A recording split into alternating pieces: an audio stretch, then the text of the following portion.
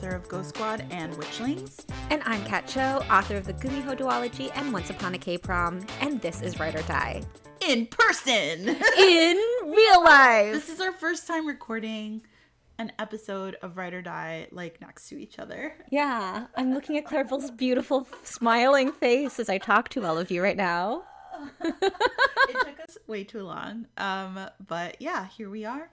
It's the new year. It is. Well, when this airs, obviously. We're pretending. We're acting. We're actors. We're famous actors. No, not famous. Serious actors. Not famous. This is already going so well. I'm drinking an iced coffee at 4:40. I'm also drinking an iced coffee, but my iced coffee is the one I bought like at 9 o'clock in the morning. Well, you also bought like the biggest Dunkin'. It's like what is those big gulp size? That's like the one Ben Affleck buys every morning. I don't know what pop culture reference that is, but I trust you. And he loves his Dunkies. Oh. All right. So, even though we had a bunch of episodes that came out in 2021 after this news hit, we had pre-recorded it like good podcasters. So we haven't gotten a chance to say on the podcast that Clarabelle is a New York Times bestselling author. That's so weird. Oh my gosh, we need to re-record the opening so that you say you're the New York Times bestselling author. No, I am not going to say that. Just say New York Times bestselling and I'll edit it in. No, I don't want to say it. I feel weird saying that. I feel like saying, I'm Clarabelle Ortega, the New York Times bestselling author. All right, you said it. I'm putting that in. Let's edit it in. Edit it in. We're doing it. No. Oh, man. But how do you feel? First of all, congratulations. Thank you. I feel it is a very surreal feeling. Being on the New York Times bestseller list was one of my top goals as an author. I've always really, really wanted to hit the list, and it's a weird thing because it's one of those things where it's not that we're not allowed to talk about it, but it's sort of looked down upon. Oh, we don't talk about that out loud. We don't talk about money. You're so right though, because yeah, you're not supposed to want it, but realistically, who doesn't want to hit the New York Times bestseller or list? admit that you want it publicly, right? Yeah. Because then it's if you admit you want it and you don't hit, then it's I don't know, it's supposed to be embarrassing or something. Whatever. Who cares about embarrassing? We've been living in a pandemic for the past 2.5 years or whatever the hell it's been. So, it's been a very surreal feeling. I'm not used to it. Mm-hmm. When I see my bio or when someone brings it up, I get when you have a really good day and the next day you wake up and you remember the good thing that happened and you get excited all over again. It's sort of like that. Well, that's the cutest way of describing it. Yeah, it's every time I remember it, I'm like, whoa. Because one of the things that people kept saying to me throughout the whole day is no matter what happens, you're always going to be a New York Times bestseller from now on. And it's such a nice feeling because the reason why I started writing was to have some semblance of control over my life and shitty things happening that you can't control. And so to have something that is mine and that no matter what happens, that will always be part of my legacy as an author. It's really nice. It's a nice feeling, and it's also validating. It's validating in the same way that when you're querying for a long time and you're when will anyone believe in me, and you get an agent, it's okay, someone in the industry believed in me. So now it's that on a larger scale. And I still stare at my bio in awe all the time. It's only at this point, it's only really been a month since it happened. Yeah. It's very fresh. Kat got me a really beautiful wooden sort of display of the list with a picture of Ghost Squad right next to it. It's really, really nice, and a beautiful brass stand. It's very fancy and beautiful. But yeah, I feel really proud. I will never forget the day that I found out, because I was coming out of the shower and I almost fell, and it was really funny. Oh, no. And I hyperventilated pretty much because I'm mentally ill, so I had a very strong reaction to it. But it's something that I wouldn't have been able to know what it felt like until it actually happened. And then when it did, it was holy shit. But yeah, I'm just really appreciative of like all my readers, all the people who have supported me, because it's been a really long journey. And like you and I were talking about this before, this is very much an underdog story because my book came out during a pandemic. It hit the list once it released in paperback, which is also very weird. Like that doesn't happen super often, especially for like middle grade lists are really hard to hit.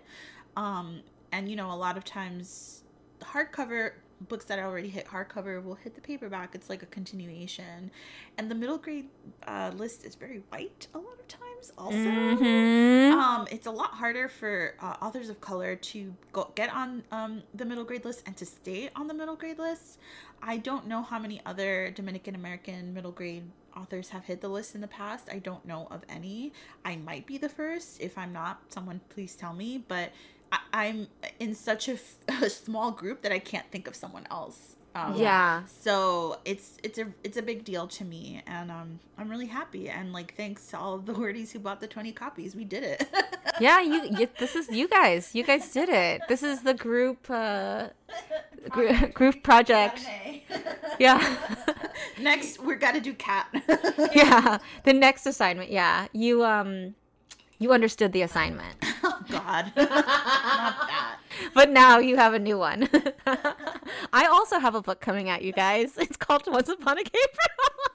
No, yeah, I think it's so, we love stories where it's not what you've been told is how it's supposed to happen in publishing, because publishing loves to have narratives that seem very, it must be like this or it won't happen, which I think you and I definitely, we're always trying to fight against. That's why we're always like, it depends. But I think the one that I hate the most is that if you don't hit the list when you first debut, and if you don't get the accolades when you first debut, then you're never going to get it, because that like somehow like colors your whole entire career, even though it's just one book and one moment in your career. One of my favorite stories that I think about a lot is Karen McManus's story that she told us, because, you know, I think when you look at her career now, you think like, oh, Karen, she's always been a New York Times bestseller. She's always like from the beginning or whatever. And she probably got a lot of marketing and publicity and all of that because she's like, every book she's written has hit the list. She has such a good, loyal following. A TV show got made about her debut, but she was not lead title.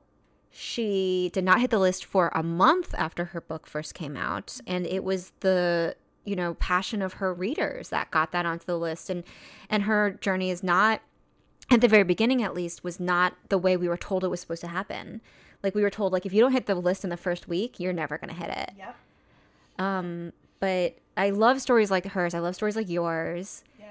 Because it proves that there's more than one way. Yeah, and I think it's really important. I mean, that's the whole point of Write or Die, to talk about these stories, because we only remember like the last thing someone did. I think with people also like Holly Black, right? We like see her current success, but like her first release was like very small and like quiet, you know?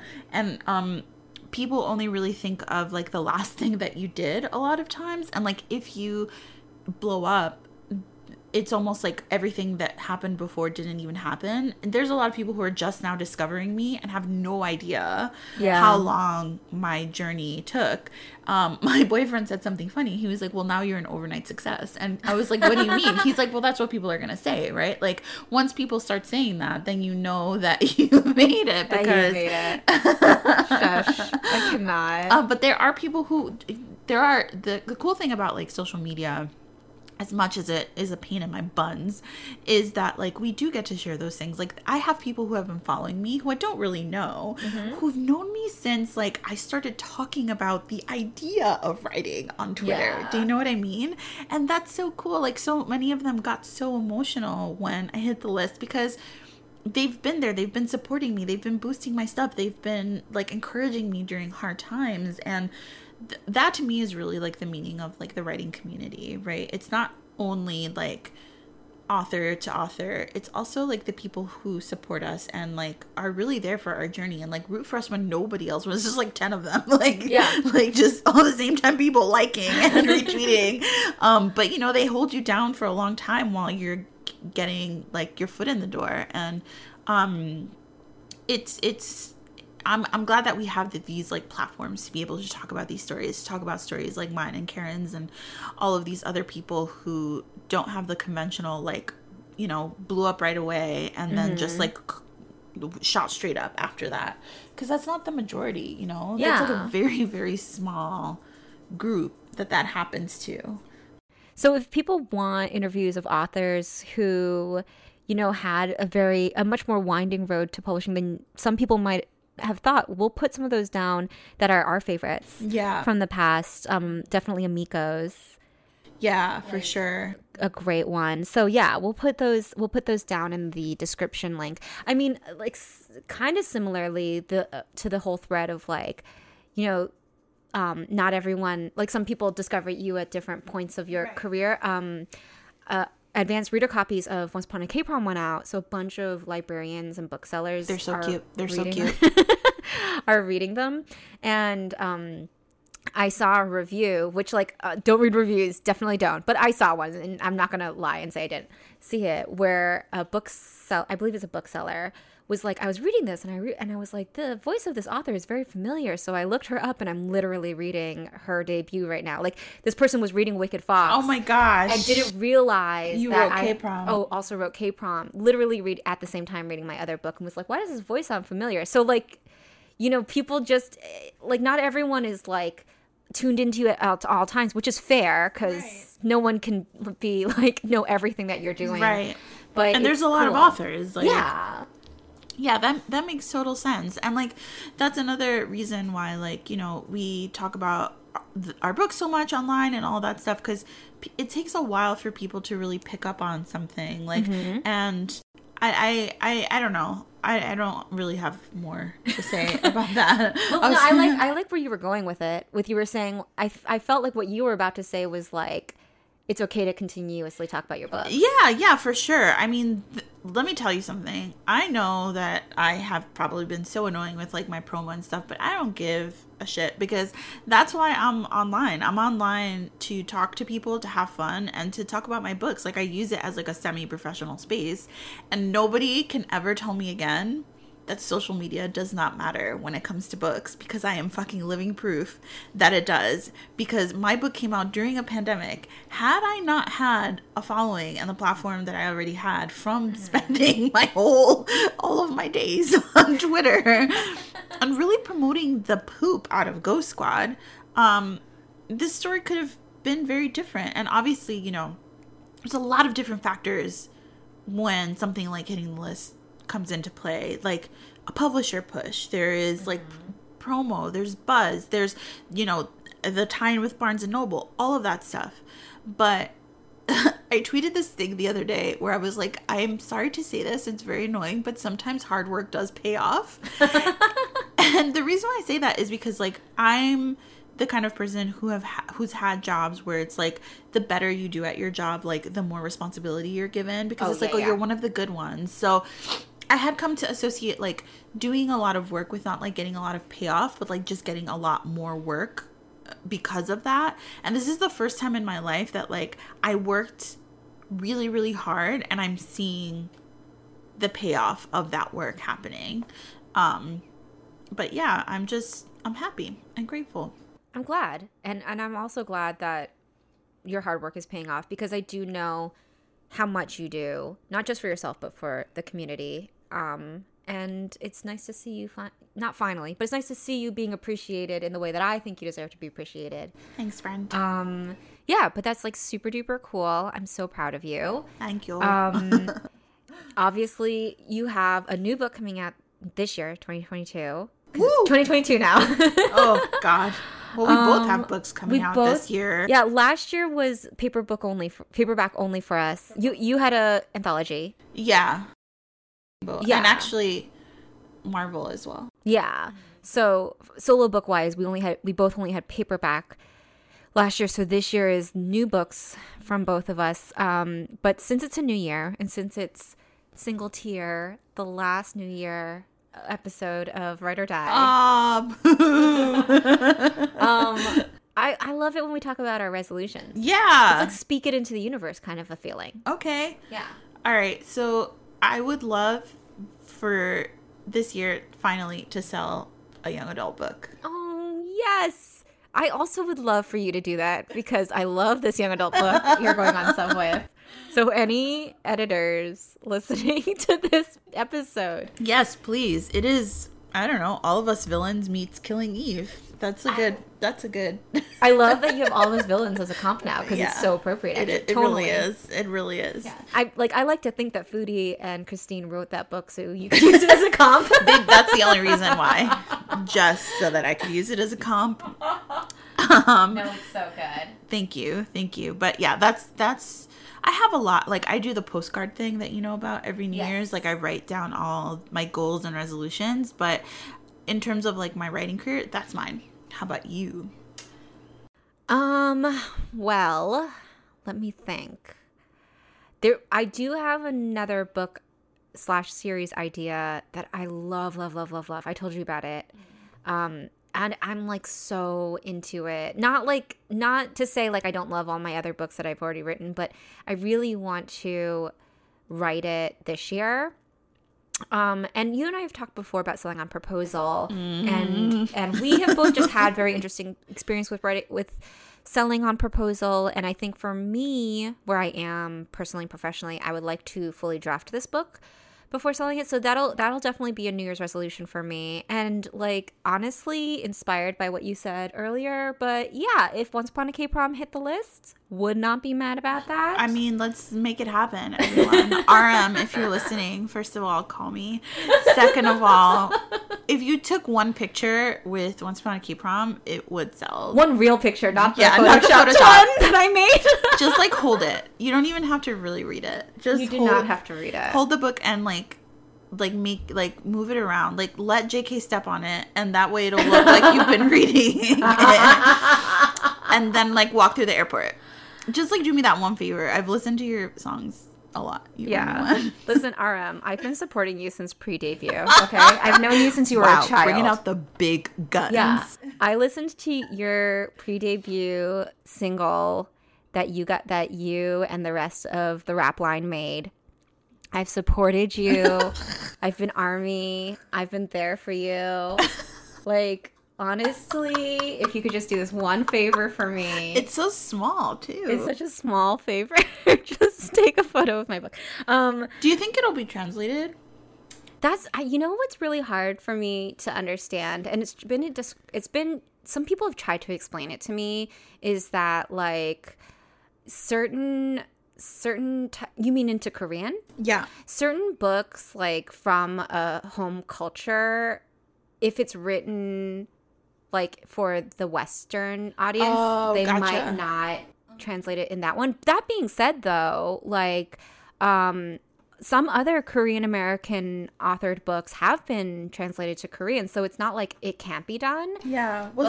I'll Be the One? I think I'll Be the One was, yeah. It has such a cute cover too. I remember that. So cute. So like it's interesting because you and I were talking about this earlier. Like we've been given advice by people who pretty much paved the way for us, like diverse authors, and they gave us advice so that we'll be prepared for what the industry is like.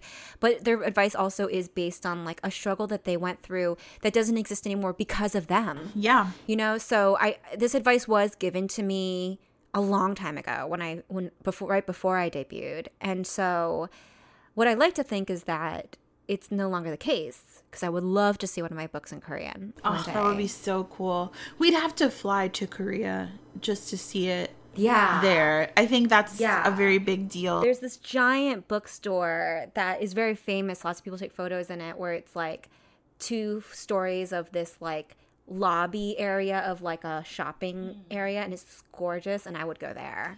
That would be so cool. Yeah. I'm going in your suitcase. You could just buy a plane ticket and fly with me. I don't have to smuggle you into Korea. It's expensive. They don't pay you when you become a New York Times bestselling author. Well, sometimes they do. There are bonuses. Oh, there are bonuses, yeah. Anyway, So we talked about resolutions. Yeah, I mean, think that's it. Hopefully this year is better. Better in terms of how globally, like yes, the world for the itself. world. Mm-hmm. Yeah, and we hope that everyone's safe and healthy. I feel really lucky because I got to get my booster shot. Ooh, yeah. So that's great. But yeah, everyone's in a different life situation, so hope you are all staying as safe as you can, healthy, and if you're having a hard time, just know that like we love you and we're rooting for you, and things will get better. They will. And if you just need to be sad and angry right now, then that's okay too. That's totally cool. Feel your feelings. Feeling your feelings is very important. Yeah. We'll record different reactions, so whichever one's appropriate. So the first one is supportive. Like everything will be okay. Okay. So like, it's okay, you guys. It's going to be fine. Just power through. Oh, depending on like what the situation is next year. Okay. What else should we say? Everything sucks. Yeah. Clarabelle, you do the everything sucks one. So everything sucks. But at least we have one another to go through it with. Like, that's been one of the things that has sort of held me together. And of course I use humor as a coping mechanism for everything, but just going through things, as a community with your friends, talking about things with one another, even when it's hard, I think that's really important. And it's okay to say that everything does suck right now, and gotta hope for the best in the future. But right now, it's cool to be angry and to express those feelings and to feel them.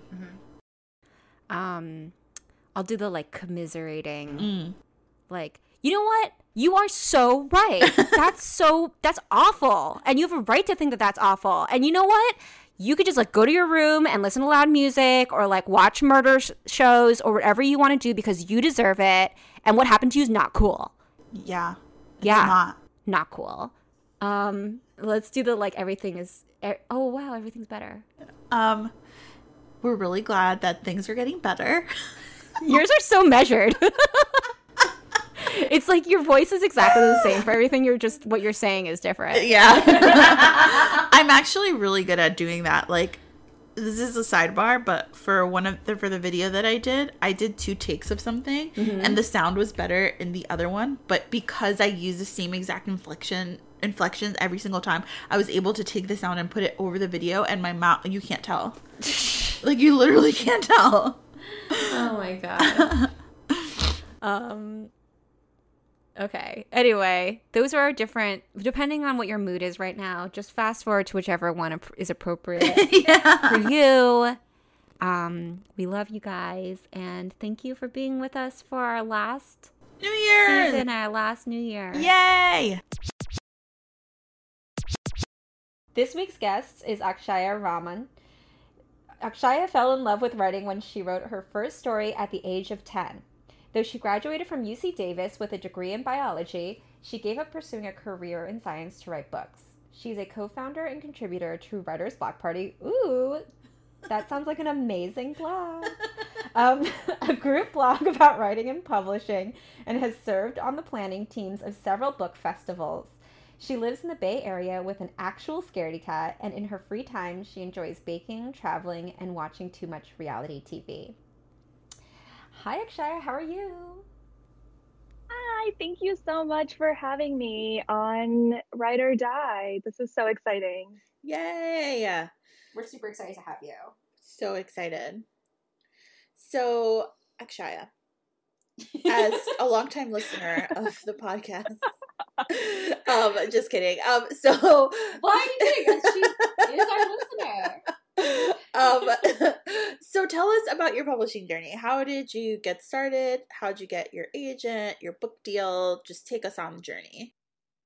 Oh my gosh. Okay. So I never wrote a how I got my agent or how I got my book deal post or anything like that. So this is an exclusive.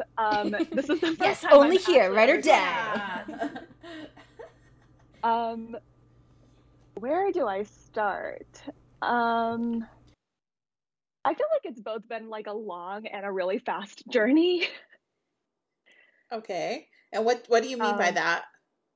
What I mean by that is that like internally, I feel like it was a really hard journey. Like a lot of what I struggled with was just my own like self-doubt. Like I felt like a lot of the reasons that my journey has been long has been me getting in my own way, because externally, if you look at my journey, it was all really fast. Like I only queried one book and I got an offer the next day. And I went on sub with just that same book and we had an offer a week later. So like externally, those are just so fast. And I know that's incredibly rare in publishing, but like the steps that it took me to get to those like big milestones were really long. Like there was a lot of revisions that I had to do. There was a lot of like self-doubt and like getting out of my own head to be able to get to those places, if that makes sense.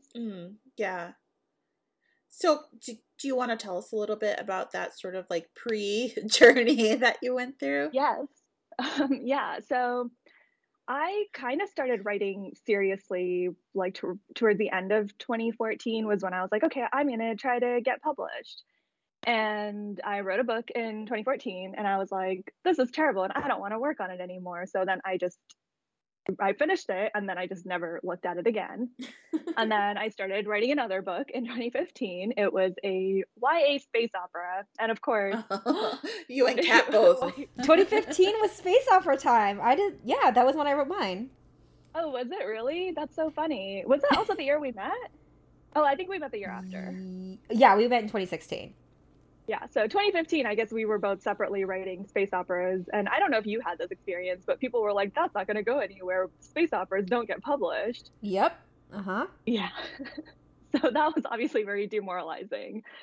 But, I was like, I'm still going to do it. So I spent like a whole year rewriting that book multiple times. Actually, a year and a half. I worked on it through the beginning of 2016 too. And then I finally was like, this is too complicated. This is too hard. And it felt like, publishing also was not going to make it easy. So I tabled it. And then I wrote another book that I actually never finished, but maybe one day I'll go back to it. It was like a sort of Greek mythology based book. And then this was like right around the time that there were like more conversations about like own voices. And there was like, We Need Diverse Books was like picking up and stuff like that. So then I felt like more comfortable, I think, exploring the idea of writing a book where there weren't just white characters, because every single book I'd written up until that point just had white characters. Mm-hmm. So The Ivory Key was literally the first book that I wrote that had Indian characters. And I started working on that in 2016. I wrote it. Oh, actually, wait. That I literally started writing it the week that we met, Kat, because we met at a book festival, and I started working on it like at that festival. Oh my gosh, that's so wild. Yeah, it's so wild to think about it now. You saw Kat and it inspired you. My face inspired you. Exactly. So yeah, I know the book isn't officially dedicated to Kat, but in my heart, it's 100% dedicated to Kat. Aww. It's recorded. That is recorded, so that's canon. That is 100% true. You can quote me on it. Wow. Yeah, so then I wrote The Ivory Key in like just a flurry of inspiration. I wrote my first draft in 3 weeks. Like I was just so obsessed with this idea. And then I wrote it, and then it was absolutely terrible. Time out. How long was it? 70 something thousand words, like maybe 73, 74. Mm-hmm. Holy moly, that is so much writing. Okay. The wild thing about it is I actually have like word counts and stuff, and it wasn't like I had these like super high word count days or anything like that. It was just a pretty consistent, like, I think the most I wrote in a day was probably like 4,000 words or something. That's a lot of words. That's still a lot. I can't write that amount anymore. But like, it wasn't like, I was writing 10,000 words a day or something like that. Right. So it was, yeah. I was just really excited about this book. Oh, I guess. But then you said the draft was terrible. Is that what you said? The draft is absolutely terrible. And I I mean, we can come back to this, but like looking back, so I actually got an ADHD diagnosis towards the end of 2019. And looking back, I'm like, oh, that was 100% like an ADHD, like hyper focused thing. Like that's the only reason that I was able to do like a 3-week long draft, because I have never been able to do that again. And I don't think I will in the future. Maybe I will, who knows? But that was just like very much me being hyper focused on this one book that I was just so excited about that That's I really wild. wrote it in 3 weeks.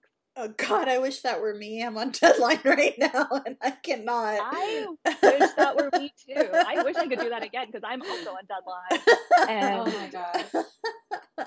the thought of writing 72 or 73,000 words in like 3 weeks, I'm like, wow, I could definitely use that right now. Right? God, you know how when sometimes people are like, "What's your stupid superpower that you would pick?" I'm like, writing very fast. I want that so badly. So or like bad. just writing consistently, like, Ugh.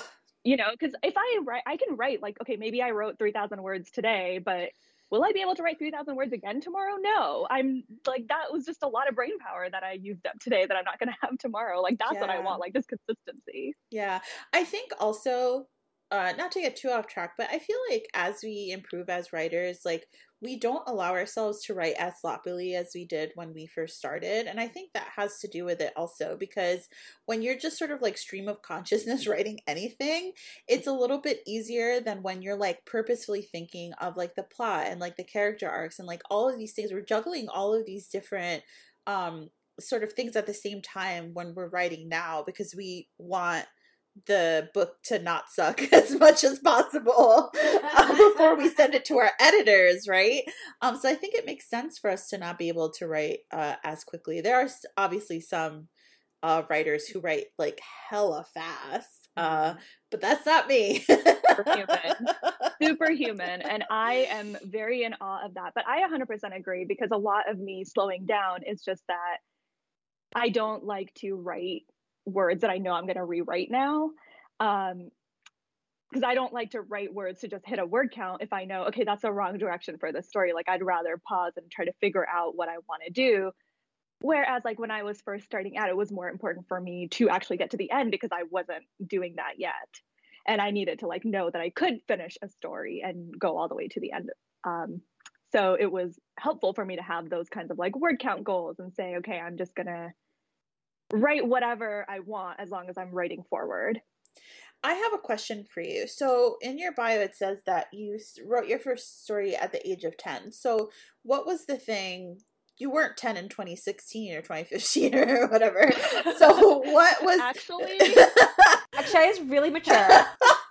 So what was the turning point for you? Like, what made you realize, like, hey, this is what I want to do? you know, I never actually had a moment where this wasn't what I wanted to do. I just thought I couldn't be a writer, if that makes sense. And some of that is so just sad, cultural stuff. Yeah. I feel that really deep in my heart. Like when I do, there's a certain school presentation that I do where I talk about R.L. Stine, and like I love the idea of being an author when I was very young, but I was like, I don't look like R.L. Stine. Mm-hmm. I'm not a scary old man. I can't do this. That's only for people like him. And it just sort of like planted itself in my brain, that idea, and didn't really go away. And I think it's interesting that all of your characters were originally white, because that was me too. I think that until I read Daniel Jose Older's books did I realize, like, wait a minute, I can actually write characters that look and sound like me and are from the same sort of cultural backgrounds as me. I felt like I didn't have permission to do those things. So, yeah, and I feel like that's a very, like, universal authors who started writing around the time that we all started writing feeling, because it was, like, just starting to, like, really bloom in Kidlit in a way that it hadn't before.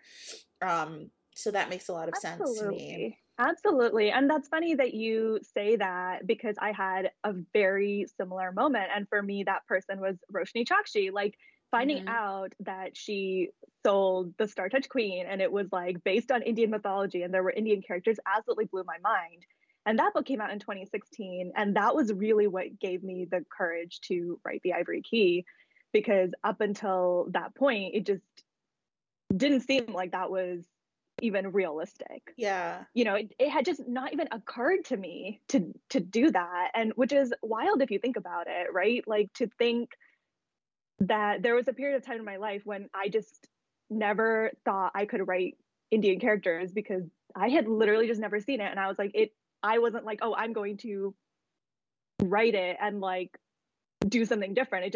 I was just like, I can't do that. Yeah, it's wild. And I mean, not to be cliche, but like, I think that's why representation matters, right? Like, we say that so much, but this is like a concrete example of Yes. like you seeing someone who you identify with and you relate to doing a thing that you've always wanted to do. And that just opening up that part of your brain to make it feel like it's possible. I think that's really cool. Yeah, definitely. And I always like hate talking about like, oh, why do we need diverse books? But like, to be totally honest, like, for me, it's just that I want like future generations to never need that moment of like Yep. that realization, because so many people who are like around our age who started working towards like any sort of like artistic pursuit, because I like one of my best friends is an artist, and she was telling me the same thing too, where she was like, when was that moment where you had a realization that you could like draw or write characters that looked like you? And I was like, this is such a depressing but like good conversation. And it's just, yeah, it's wild how so many of us have that story of like, oh wait, we can actually do this. Yeah, it's really wild. All right, so let's fast forward from inspiration, because you did kind of already say that your querying and your submission process were fairly quick. But as your friend and someone who witnessed everything that you went through, I know that it's a lot more complicated than that. And from my perspective, you did a lot of legwork ahead of time. Like, you became really involved in the community. You did a lot of research on which agents would actually be really good for you in your work. And I think that it paid off, because then you only queried people who fit you so well that they, latched onto your work as soon as you sent it to them. That's how I see it. So, can you kind of just tell us about like your thought process? Oh, that's very kind of you. Yeah, so okay, so going, I guess, kind of backtracking to where I somewhat left off my writing story. But so I wrote the book in 2016. I did a really big revision. I spent all of 2016 doing a really big revision. Then in early 2017, I did another big revision. And then in early 2017 or spring 2017, I actually participated in DV Pit, which both of you have also done. Yay.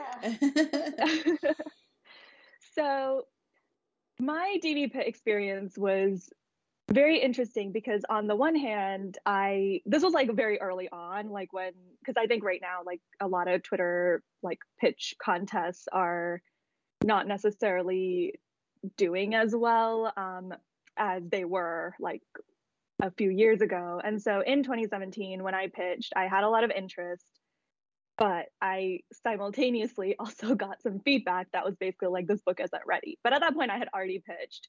And so this is like one of those things where you're like not supposed to do this. But it was just like a weird sort of circumstance where I had already pitched, and then I realized, okay, I needed to do more revisions on this book. So then I actually never sent it to any of the people who requested.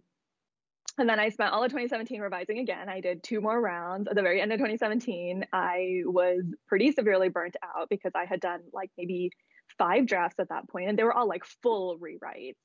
And I sent it to some critique partners in around this time, probably like around like December, November, December, something like that.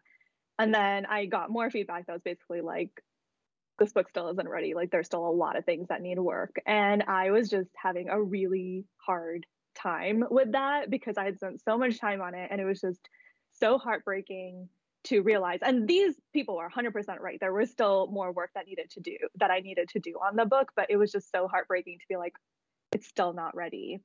So then I quit writing. I love how you're laughing about it. I also I'm love laughing how you about were it. like, it was so quick, like my whole journey, and you just like describing like a very not quick journey. Yeah, right? Like so much suffering, like intense revisions, like the truth I comes think- out. I think I just like also blocked out a lot of like, Yeah.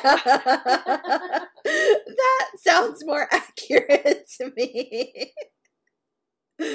Oh yeah, gosh. it was just a pretty like yeah, I literally quit writing, and I was thinking, I was like, oh, maybe I shouldn't be a writer, but I knew I wanted to do something like word related, like storytelling related. So I was like, oh, maybe I should like try to work in publishing, or maybe I should, become a bookseller. Like I was like, there's a lot of different sort of paths that felt like they might be more appropriate. So yeah, I just like didn't write for like, I think it was like 3 months or something like that, 2 or 3 months. And then it was just like looking back at it now, having experienced it a couple of more times, I knew that that was just like burnout.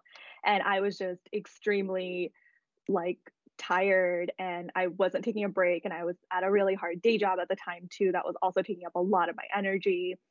And so, yeah, so I took that break, and then eventually my like creative joy came back, like my excitement came back. And then I did one more revision, and then I was kind of forced into querying was how By one of your writer friends. by one of my friends who was very kind to me and was like, you've been revising this for too long. It was 2 years at that point. And so she was like, it's time. You need to just send it out to people, and whatever happens, happens, but at least you'll have answers. And I was like, okay, I'll query soon. And then she was like, no, I'm going to give you a referral to my agent, and I'm going to tell my agent that you're going to send your query tomorrow. And I was like, I'm sorry, what? And then she was like, yeah, so my agent responded. And so tomorrow. And I was like, I'm sorry, what? I still have the last like 3,000 words of my book to revise. And she was like, well, you're going to make me look bad. I mean, to be fair, she's like one of my best friends, and this is 100% the kind of thing that worked on me, because anytime someone's like, that's gonna make me look bad, I'm like, oh my god, yes, absolutely. Like I'm gonna do everything I can so that you don't look bad. Oh man, well, she knows you well then, huh? He knows me so well, and obviously that works. So then I was like dragging my feet. I was like, yeah, I'll get to it when I get to it. I want to query this summer, but I don't know. And so the next day, so then I woke up in the morning, I had my query list. I had a bunch of people from DV Pitt who had requested, and then I had a couple of other agents who had like either reached out or through like other random circumstances, like I'd gone to a conference and pitched an agent who then requested to see the book, and stuff like that. So I had probably like 5 or 6 people from DV Pitt, like 5 or 6 people from those previous encounters, from just having been around publishing for like 3 years at that point. And then I had a few more who were just like, okay, these seem like they might be like a good fit for me, they represent authors that I really admire, and things like that. So I only queried 15 people in my first round, and then I had a bunch more to query more people, but I just ended up not having the chance to do that. But yeah, so then the next day I was like, okay, I'm going to query all of these people. So I'd written out like my actual pitch portion of the query. I had prepared all my materials. I had like my email template all ready to go. And I was like, I'm just going to send like a couple of queries. And then 5 minutes later, I had a full request from both of these agents. Oh my And God. then I was That's like, so well, stressful. shit, I have to now finish my book actually. Because No. and I remember being so annoyed. I was like, why did I do this before finishing my book? I was like, this is terrible. See, this is what I mean. This is why I'm like, I'm gonna threaten you guys to cut this out of the podcast, like, because it's gonna. No, but the book was finished, right? You just had to revise it. Yeah, it was finished because I'd done a bunch of revisions. It was just the last, like, I feel few like chapters. here's, as your friend, I'm gonna assume that actually it was probably fine, but the way your brain works, you didn't consider it done. Yeah, because it's not like you didn't actually write it and you were sending an incomplete manuscript. This was just you wanting to revise like for the millionth Yeah. time. So then I was like, okay, fine. So then I finished actually the last little bit of the book. And then I sent those out. And then I went to my day job. And then I basically queried everybody else that I wanted to query. I had a few other like full requests from people that I had either pitched before. This is the thing that, like, looking back, I'm really glad that I did, which is I went out that night to hang out with like my best friends from high school. And I was like, I want to celebrate finishing the book and sending it out. I was like, I can't control what's going to happen. I can't control, like, I didn't actually celebrate like signing with an agent or getting a book deal. I celebrated the moment where I did the thing, like put it out there, because I think that's like something that's in your control, right? And I think you should celebrate all of the things, but okay, you continue. I celebrate everything because there's so little to celebrate sometimes that you should celebrate and cherish like every single moment. But that was like really important for me to celebrate and to commemorate, be like, this is a moment where I let go of my book and I put it out there, and whatever happens, I can't control, but yeah, I did this, and that was like 100% like my accomplishment. Oh, I love that so much. I love that too. Okay, so what happened next? Yes, tell us. Yeah, so then I woke up the next day and I had an email from my agent saying she wanted to hop on a call, and I just started crying. I was like, oh my God, I didn't that fast at all. And I did not expect, I didn't expect anything, to be totally honest. That's so wild. While you were celebrating, she was reading. She was coming for you. And yeah, so then it was a very stressful like 2 weeks, because right after I was at a part-time day job, but it was like during the summer, and during the summers we were full-time. And so I was like at my day job for like all day. So then I actually ended up hearing back from a couple of other agents. And so I had to do all of my agent calls and all of my calls with like other clients and stuff like that. I had to do them all like at my day job, like during like my lunch break, or like I would like sneak away like in the morning when it was like quiet, and like do calls and stuff. And like literally sitting outside of my of where I worked, and my manager was so lovely and so kind. There were a couple of instances where it was just so busy, and she was so supportive of me that she literally gave me her office to use so that I would have like a little bit of privacy to like take these calls. And it was just a very like surreal experience looking back at it now. Yeah, that is, it's always such a whirlwind when those kinds of things happen, especially when you've been like sort of working towards it for a long time, and it's just like nothing, and then suddenly it's everything all at once. And like, as exciting as that sounds, it is very stressful. It's a lot, and it's nothing that anybody ever sort of prepares you for. Like, I guess you can read like a couple blog posts like what it's like to get multiple offers or whatever, right?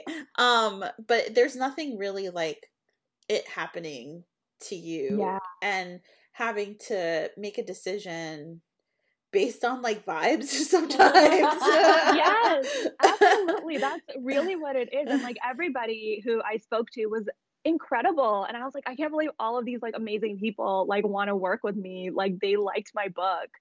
And it just blew my mind. And it was so hard. It was like very stressful. Like for me, it was more like also just like logistics of like figuring out, okay, when can I do this call? Like, is this a quiet time at work for me to like be able to do this? And stuff like that, where it's like it's also hard when like life stuff like kind of gets in the way,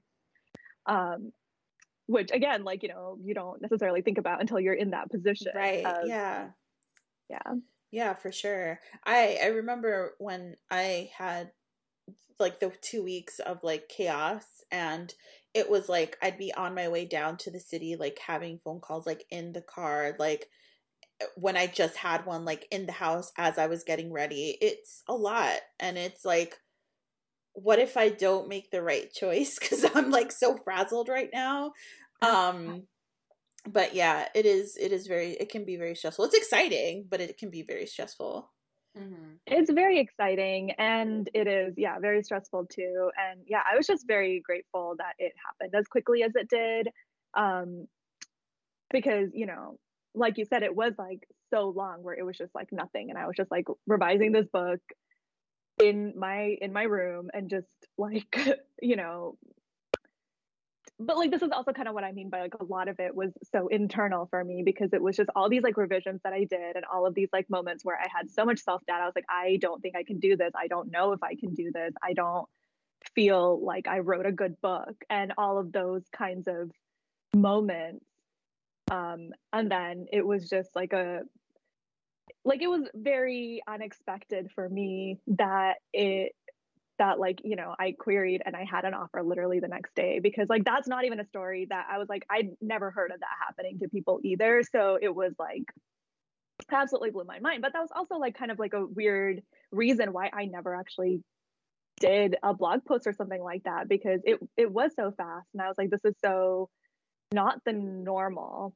And I don't know, like this is just again like just in my own head, but it almost felt like I was like invalidating like how hard it was to be like, well, but this was like so fast. So was it really a hard journey for you kind of thing? Like I don't know if that makes sense. Yeah, no, I totally get why you feel weird about it because there's a very specific narrative that's like spoken about within publishing, and it's this idea of like, oh, you need to struggle to get something and deserve it, which is so silly because like in any other job we'd never be like, oh, you're a nurse, did you struggle enough to be a nurse?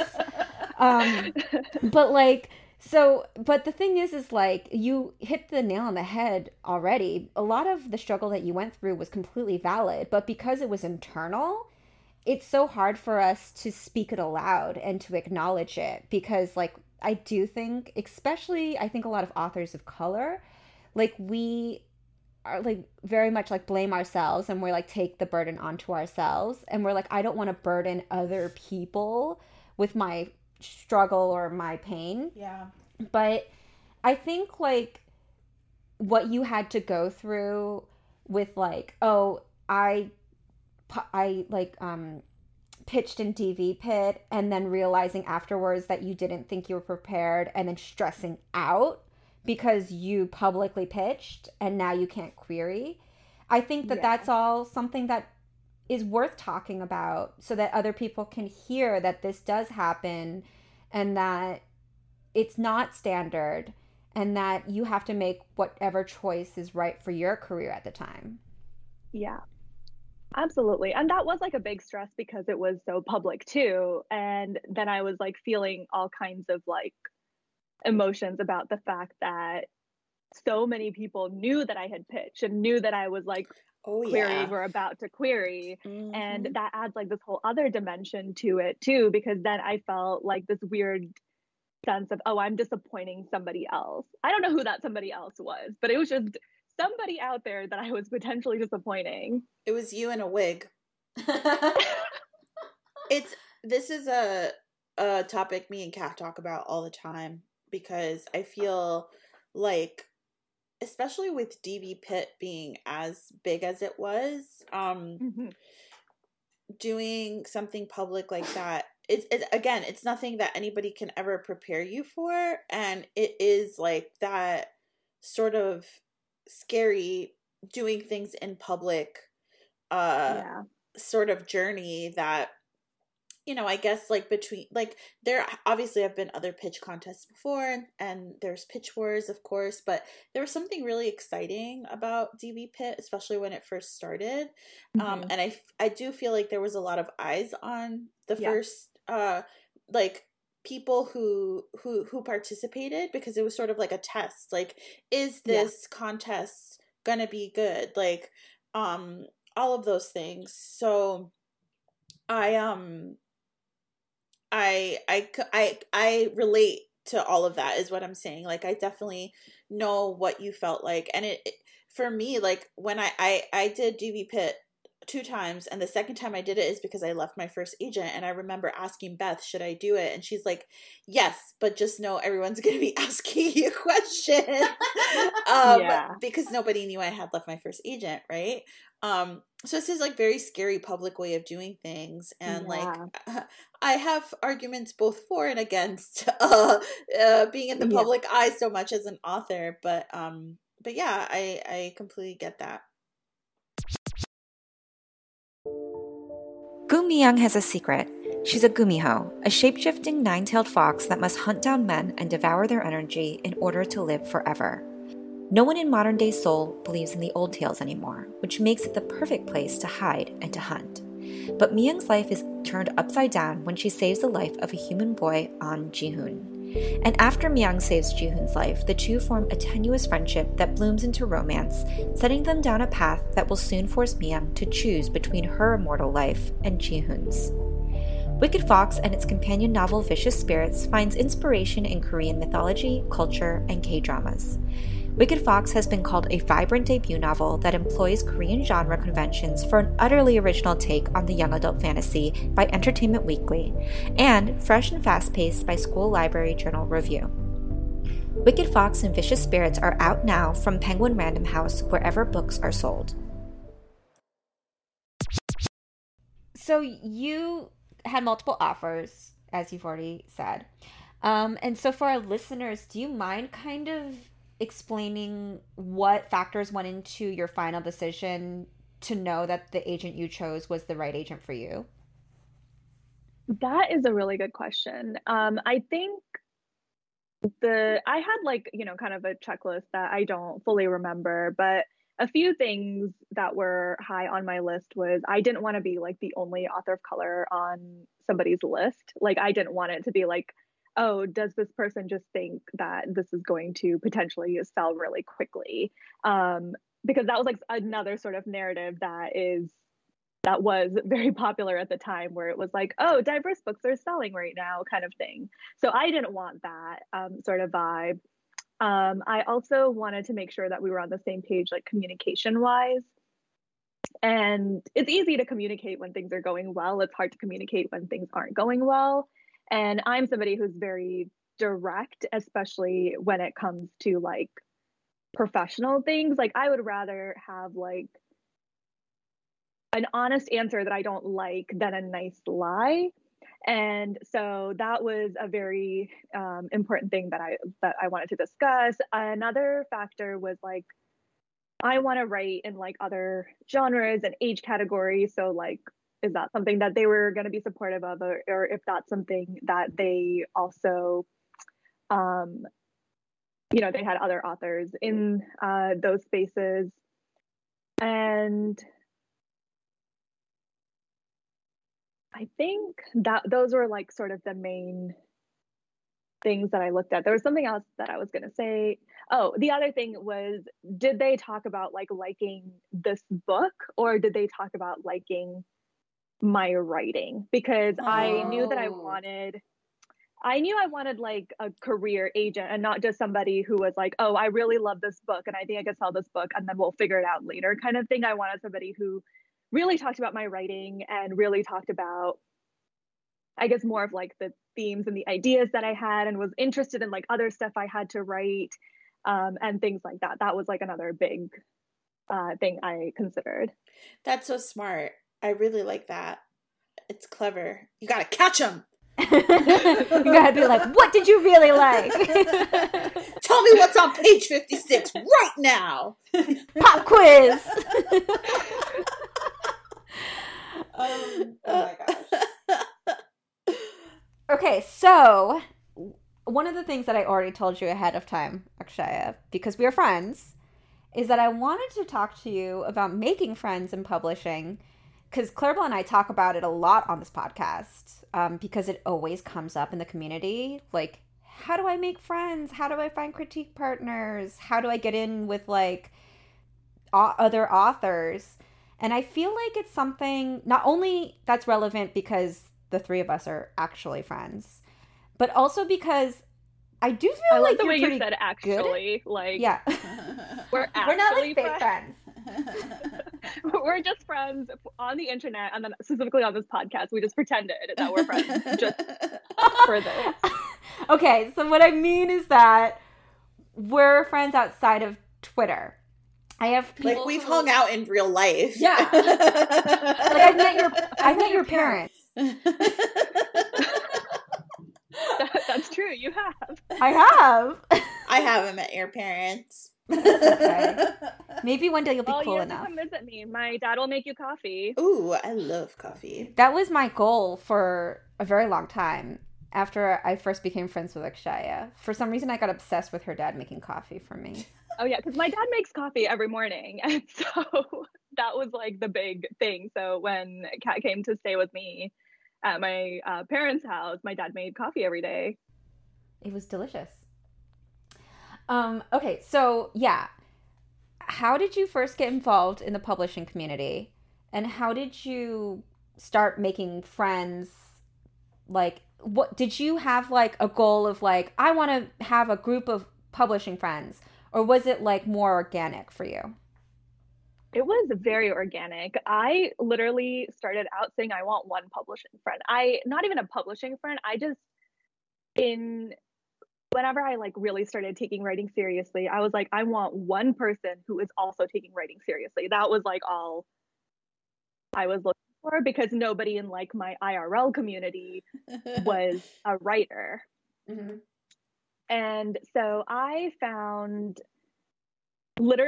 just found like one critique partner, and then from there we kind of, I guess, somewhat organically ended up finding other people, and then those people found other people, and then somehow we became like a group of like 20 people. That's not even an exaggeration. There's like 20 of us. It's not an exaggeration. And it wasn't planned. Like, it wasn't like, I was like, I want a critique group that has 18 people. Like, that was not ever my goal. It just somewhat accidentally happened. And like, I think, okay, so in terms of like what I wanted out of like a critique partnership, I think one of the best decisions that I made in hindsight was that I wanted people who I liked as people and not just people who I liked as writers.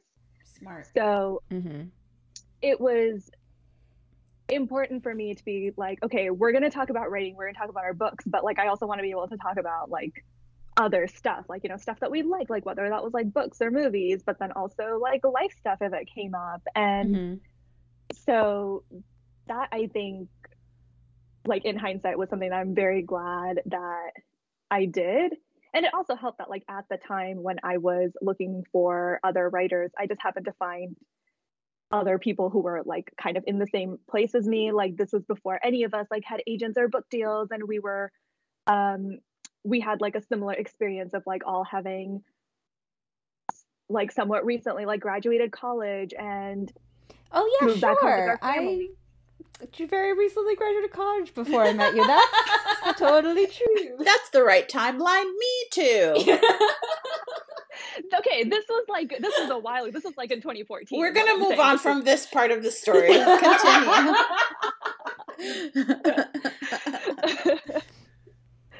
Yeah. Well, I noticed that because I was like middle end joiner of the group. So I definitely noticed when I first started hanging out with all of you guys and first joined the group chat that it was very organic, like, oh, I watched the latest episode of like Vampire Diaries or whatever. And then people would just chat and discuss it. And that felt so fun to me. So I felt more comfortable immediately. Yeah, definitely. And I think there's a lot of like that pop culture connection, definitely. And like, again, because I mean, our critique group, like at this point, I think we have like the youngest person and the oldest person is like maybe like a 9-year like age gap, but like we're all roughly the same like generation. We grew up with a lot of the same things. So a lot of our influences are similar and a lot of what we loved was similar. And of course, I think almost all of us write fantasy, even if that's not what we're currently writing. And so there was just a lot of things that organically we could connect on. And then from there, we just became like real friends, you know, just it's not just about writing. And the thing that I love about our critique group is that if any or all of us ever stopped writing or being in publishing, we would still be friends. Like we have other things that we have connected on and other things about our lives and our personalities that we enjoy spending time with each other, that we would still be friends. I think that's so important when it comes to writing friends, because I think because the initial sort of like thing that brings you together is this like very intense shared love of something, you know, books and writing. I feel like writing friendships can move really quickly because like you already have this like built-in thing. But talking about other stuff and like really getting to know one another and like doing stuff that's like not just book events and stuff like that is really important. Because like for me, my writing friends have become like my main friend groups in my life. But what ends up happening is if we only ever talk about books, then like that's all there ever is to my life. And I don't want to just be like a book making machine. I want to have more interests, other goals. I don't want everything to just revolve around only books. And you know, having friends that you share different interests with and like you can like play Pokemon Go with or whatever the hell, go to concerts together, like do stuff outside of writing because it's just healthier too, you know. Absolutely. So yeah, so that's not something that I hear people really talk about a lot, but I think that it is really important to point out, because like also you want to make sure the person's not a douchebag, because like there's like like having writing friends can be very contentious. It can be hard. You never know when someone's gonna like quote unquote pull ahead of someone else. Like what if that person can't handle it and is like a fucking crazy person? Like some of these like YouTubers who like, there was this, okay, this is a side note, but we need to talk about it. I don't know their names, but there was these YouTubers like back in the day where I think it was Lily Pond, where she deleted her quote unquote friends' videos like off of her phone, her videos that were doing really well on YouTube. To sabotage her? To sabotage her. I'm gonna send you the link. It's so good. But but like when you think about it, like things on like a smaller scale can happen if you don't know the people who you are friends with in writing, because we're in the same industry and some people will see other writers as their competition, which you shouldn't. You shouldn't at all. Not a zero-sum game. No, you shouldn't. I think it's normal to have moments of jealousy, but you shouldn't be competing with anyone but yourself. Like I really believe that. So it's good to get to know people and get to know who they really are. Like, what if they sleep in a bed full of snakes? Well, that's a personal choice. That's important to know, because then you don't want to hang out at their place. It's a personal choice, but then when you room up at a book conference and they're like, "Hold on, gotta get my snakes," suddenly they should at least tell you that so you can choose the double room instead of the king size bed. I would still have a problem. Exactly. You want snakes slither, okay? Unless you have a literal cage over your bed and can guarantee that the snakes won't slip through to get on the bed with me. It's not happening. There's so many logistics to this, like exactly. hypothetical. Someone write the short story. There's only one bed and it has snakes in it.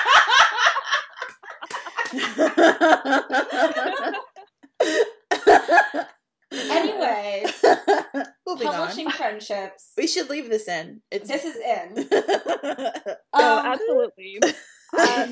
Yeah, I definitely agree with all of that. And I think there's like, okay, so the good thing I think about having publishing friendships is that there's like you have somebody who understands like the nuances of it. Like I can talk to my non-publishing friends, but like I have to like explain a lot of like background for things, whether they're like positive things or negative things that are like happening in publishing.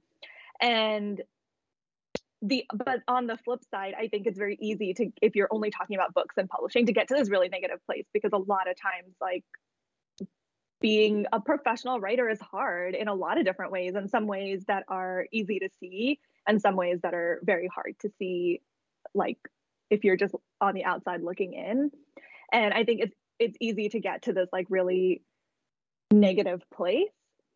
And like one of my friends and I just decided earlier this year, we're just not going to talk about publishing for a while. And honestly, I don't know that we'll go back to a place where we talk about publishing. We just talk about other things. We have so many shared interests. We have so much stuff that we just enjoy talking about that has nothing to do with books and publishing. And that's still a part of our lives. We're both still writing, but it just keeps me, I think, feeling healthier as well, like with my friends. So if I'm not just talking about like books and writing and stuff.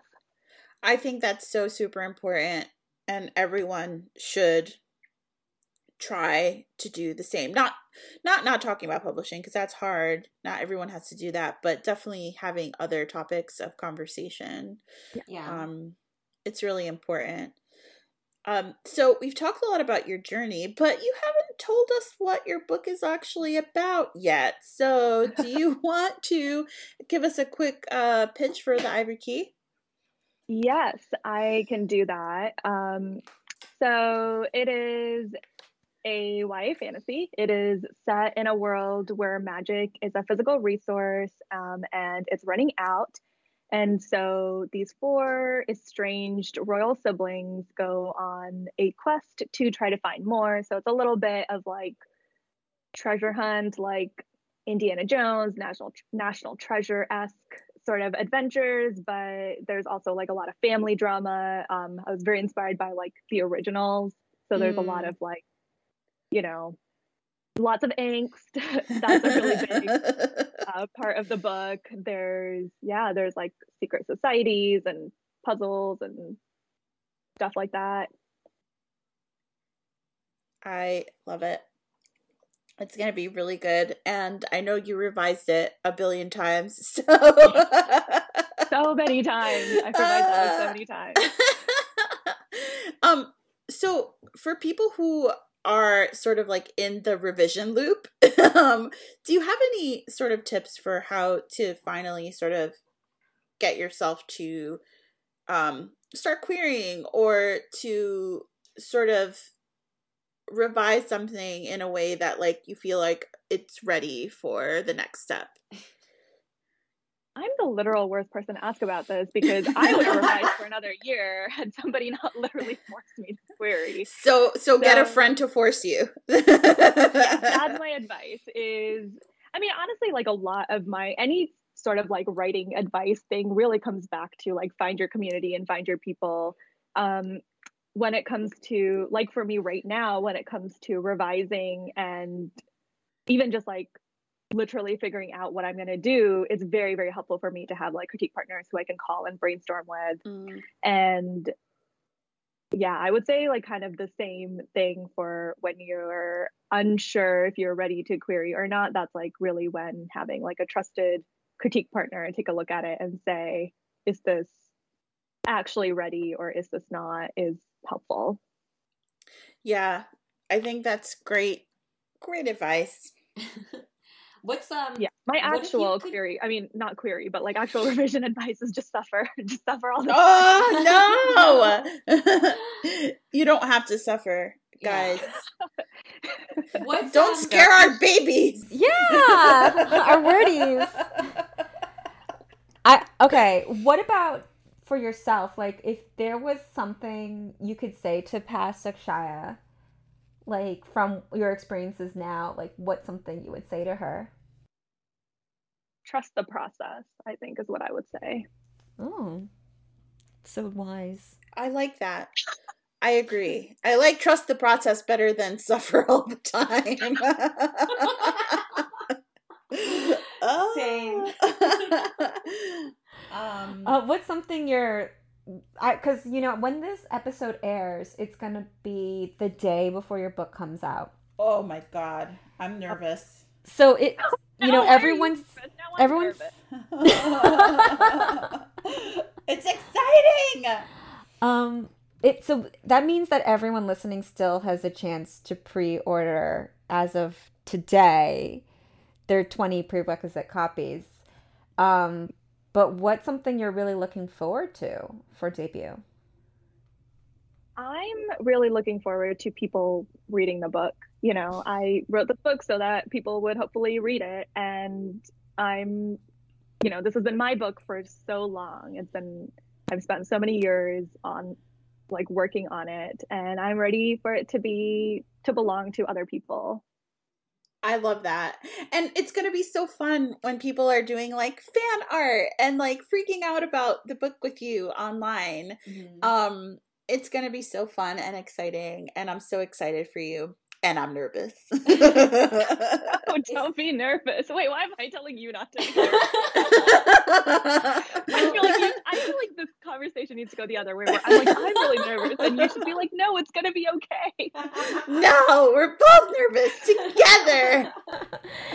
It's gonna be great because you have so many amazing characters. Like, there's so many opportunities for people to fan over all the different people in your book. So that's gonna be great.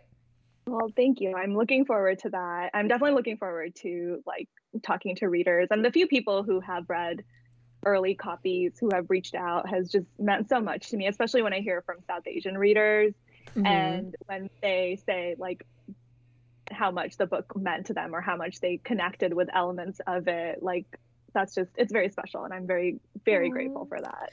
Yay! Yeah. We're so excited for you.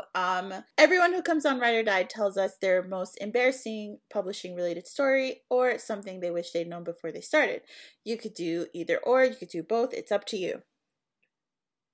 I don't really have like a super embarrassing like publishing story, I guess. I mean, there's that time that I cried on Becky Albertalli. I don't know if that counts as embarrassing, but oh, Becky's a sweetheart though. Yeah, crying on people is normal. And I mean, I guess this is like maybe one of like my favorite publishing moments. I'm just like, I'm gonna answer neither of the questions that you asked and answer my own question. What? That's not allowed. All right, fine, go.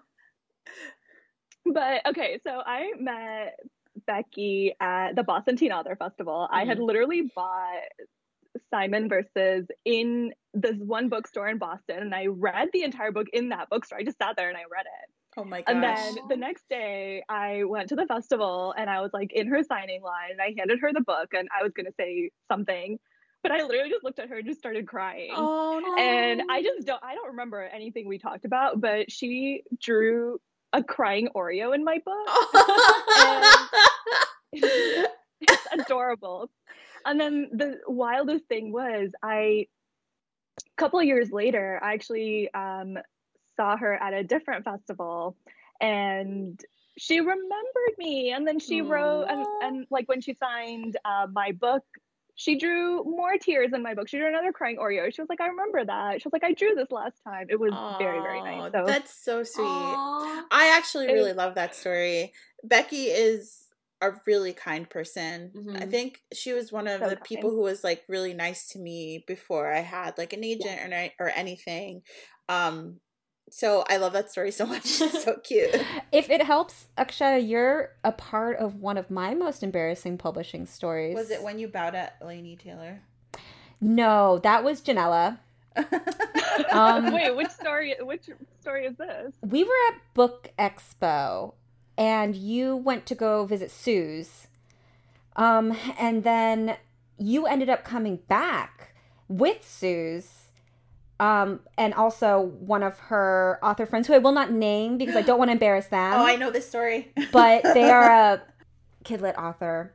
And I saw you, and I was waving at you to be like, Akshaya, we're over here.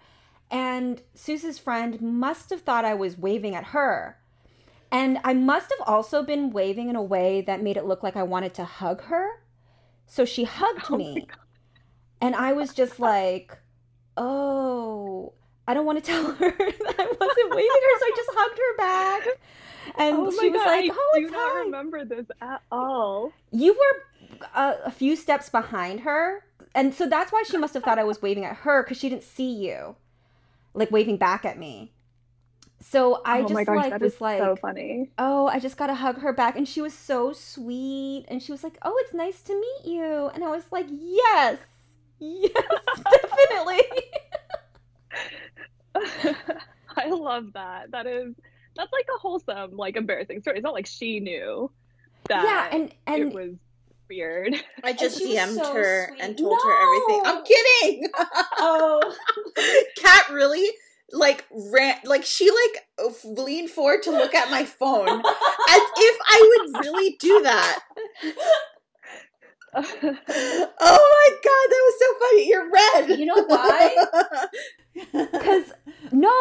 Because once I told Clarabelle about a person I had a crush on, and then Clarabelle DM'd them. To be fair, I ended up dating them for a year. You gave me permission Okay, to no. DM, though. You gave me permission to DM. It wasn't like I was like, I'm doing this behind your back. I was like, should I DM? Should I DM and tell them? See what you think of? We were both really drunk at the My Favorite Murder show, okay? To be fair. And I asked Kat, like, if it was okay. You gave me permission. I did.